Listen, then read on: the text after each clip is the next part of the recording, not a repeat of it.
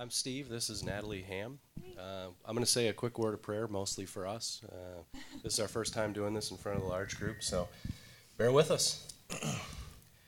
Dear Lord, we just thank you for this platform this evening. Pray that you'll be with us, give us the right words, help us to be an encouragement for everybody in this room, and just really just help us to be a blessing for everyone here. In your name we pray. Amen. Amen. All right. So, I grew up in a small Wisconsin town. I'm the youngest of three, and my parents have been married for 51 years and counting. We had a typical Midwestern home, quiet. I had squabbles with my brother and sister, but my parents wouldn't have yelling in the house, and I never heard them argue with each other. My dad worked full-time while my mother stayed at home, taking care of the house and running us kids to and from. Emotions in our house rarely ran too hot or too cold. My parents never drank, smoked, or cursed. My parents divorced shortly after my 6th birthday. My parents fought constantly, and my father's temper could be frightening. So when they broke the news to my sister and I about their divorce, I was relieved. If my parents weren't together, they couldn't fight. Both of them remarried a few years later. My relationship with my stepmother was instantaneous, easy, and fun. Unfortunately, my dad and my stepmother's marriage was just as dysfunctional as when my parents had been married, and they divorced after 20 years of marriage. My relationship with my stepfather was quite the opposite. We clashed from the beginning, and although our relationship was not close, he was an amazing husband to my mother and still is, and their relationship has always been a great model of marriage for me. I grew up in the Baptist church. All my friends went to the church, and many of them even went to the small Christian school that was in that same church. If the church was open, basically we were there. That meant every Sunday morning, Sunday night, and Wednesday night. I was saved at a young 8 years old at a summer vacation Bible school. As the years passed, I always knew that I was saved, but started acting the part less and less. My parents were always a good example, but we never really talked about our faith very much. By 8th grade, I would have professed to be a Christian, but you wouldn't have known it by my actions. I was not raised in a Christian home, but we did celebrate Christmas and Easter. When I was in middle school, I began attending church with my friends. I accepted Christ as my Savior when I was 12 years old. From then, my relationship with the Lord went through many valleys and many peaks. Without a model of what it looked like to have a personal relationship with the Lord, I flitted in and out of being a strong Christian and living for myself. I suppose I had a pretty typical high school experience. I was never a jock or one of the popular kids. I put that in quotes on my paper here. But I had a lot of friends. At this point, I was almost completely checked out of the church. I still had to attend with my parents. That was not optional. But I didn't want to be there, and I rarely got anything out of it or paid much attention. Before turning 16, I got a job, and my group of friends expanded. This new group introduced me to pot, and by 17, I gave in and started smoking it regularly. Fortunately, this phase only lasted a couple years. I didn't do much dating in high school, not by choice, but that was probably a good thing. Everybody laughs at me. He likes it.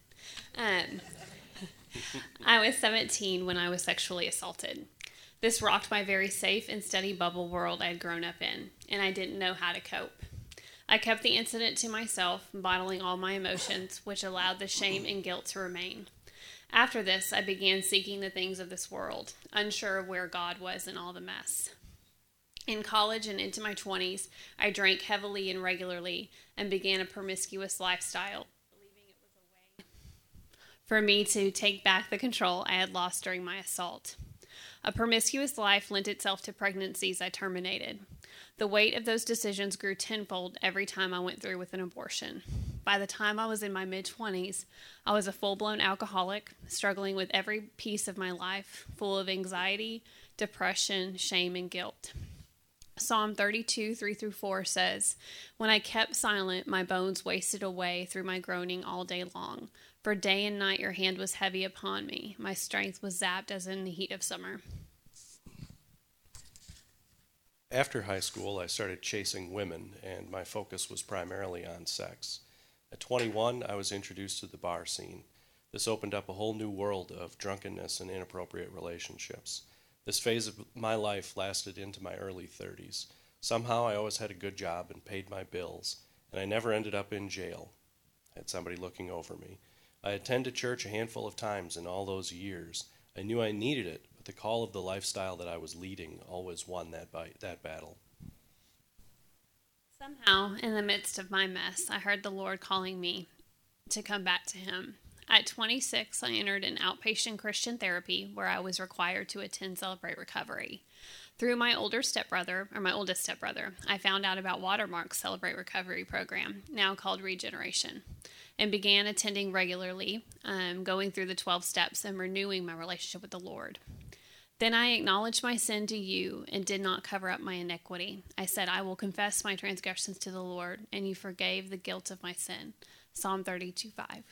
I was 2.5 years sober, and my relationship with the Lord had never been stronger when I met Steve. After all the failed relationships, I decided to call it quits. I figured I have a house, a dog, and a big TV. What else do I need? I thought that was just going to be my life. I think God laughed when I had that, here we go, revelation. And he introduced me to Natalie almost immediately. Genesis 2:18 says, Then the Lord God said, It is not good that a man should be alone. I will make a helper fit for him. We worked for the same company, her here in Dallas and me up in Wisconsin. She would call in for help with her computer software, and I was pretty good at helping. She may not admit it, but I think she broke it on purpose for an excuse to call in. She likes that part. I may not look like much, but I'm amazing on the telephone. We got to know each other pretty well, and soon we were talking after work and often late into the night.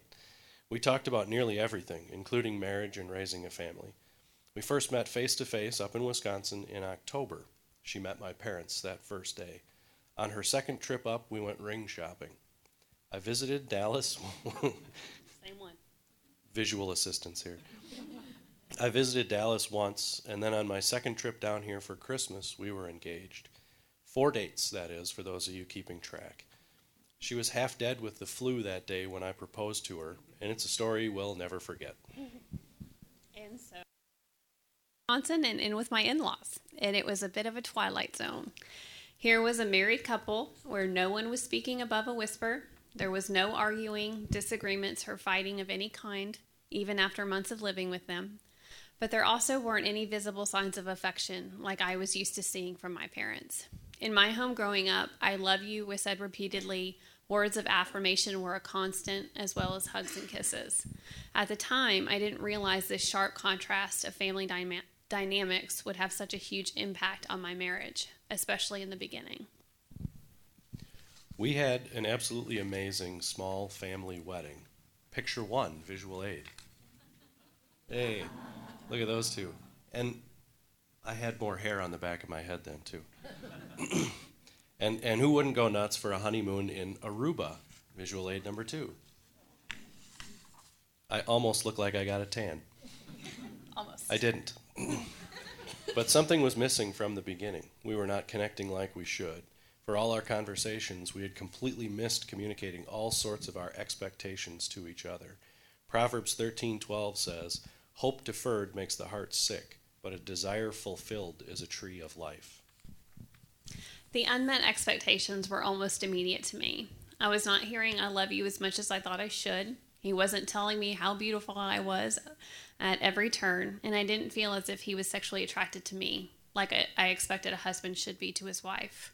However, in all the long conversations we had had over the phone during our courtship, and even during our premarital counseling, these were conversations I never thought to have with Steve, to give him an idea of what I thought intimacy in a marriage looked like and what I expected, and to give him an opportunity to share his thoughts and expectation of those same things.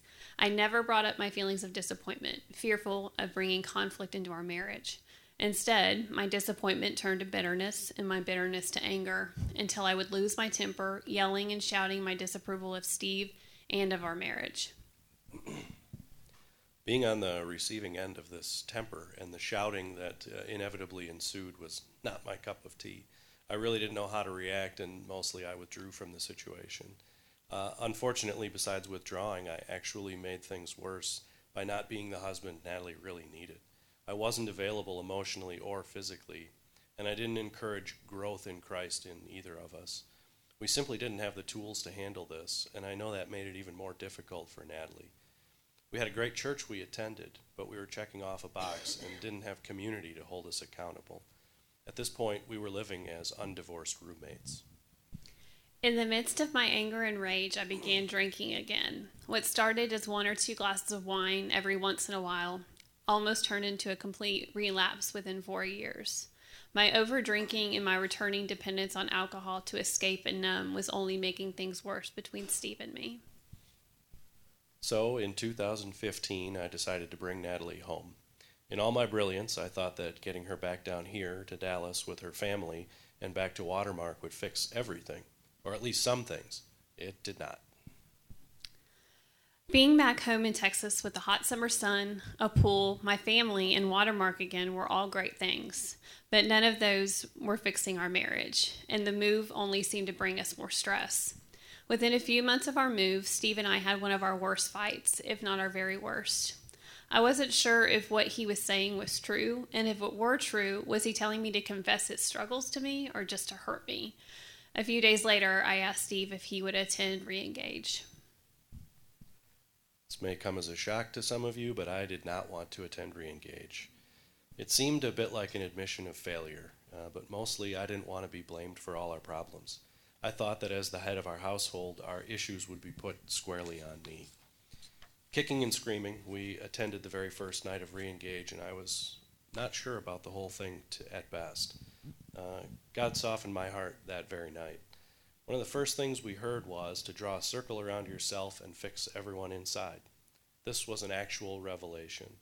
I knew I wasn't simply going to be blamed for everything. Listening to that first testimony by a couple just like us, or probably better at doing this than us, put me at ease, and I was in. For me, the greatest thing about going through Reengage was finally getting to have those conversations we had never had before. Expectations, hurts we had caused one another, how each other receives love and respect, and many more. Little by little, our marriage and our relationship became a safe place for both of us, a place where God's grace for us was freely given to each other. We didn't have to be afraid to let conflict be a part of our marriage, knowing we had the tools we needed to face them and get through them in a loving way.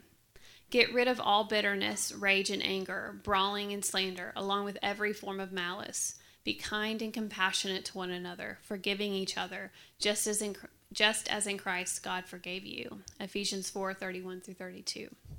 God began changing our hearts towards Him and to each other, and began to reveal to us His perfect plan for marriage.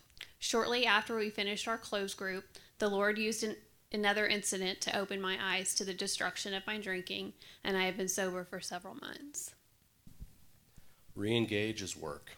And it's a commitment, but it is worth every second. Any professional athlete or musician, of which I am neither, will tell you that they still need to practice, focus, and be disciplined. This is my experience here at Reengage. We now have the tools, as provided by God, to handle married life. And we finally had the confidence to grow our family. Natalie is pregnant with our first, and there will be a little Steve joining us soon. He says hi. Visual aid number 3. There he is. We don't have a name yet. Baby Hamm. Don't ask about names. Recently, while leading a newcomers meeting, we were asked how we would rate our marriage now. We both paused and reflected, which I think might have concerned those asking. But we answered with an honest 7 or 8. Much better than the 2 and 4 we rated our marriage on the first night of Reengage. We are a work in progress, still both fallen, broken sinners in need of a Savior, in need of abundant grace. What I typically share with our newcomers is this: marriage is work, but when the work done in marriage is modeled after the work the Lord has asked you to do, the reward for your labor is so sweet and worth every struggle and every victory. Finally, thank you for being here. Thank you for listening to our story of imperfection. Be encouraged by what God has restored in ourselves and in our marriage. Thank you.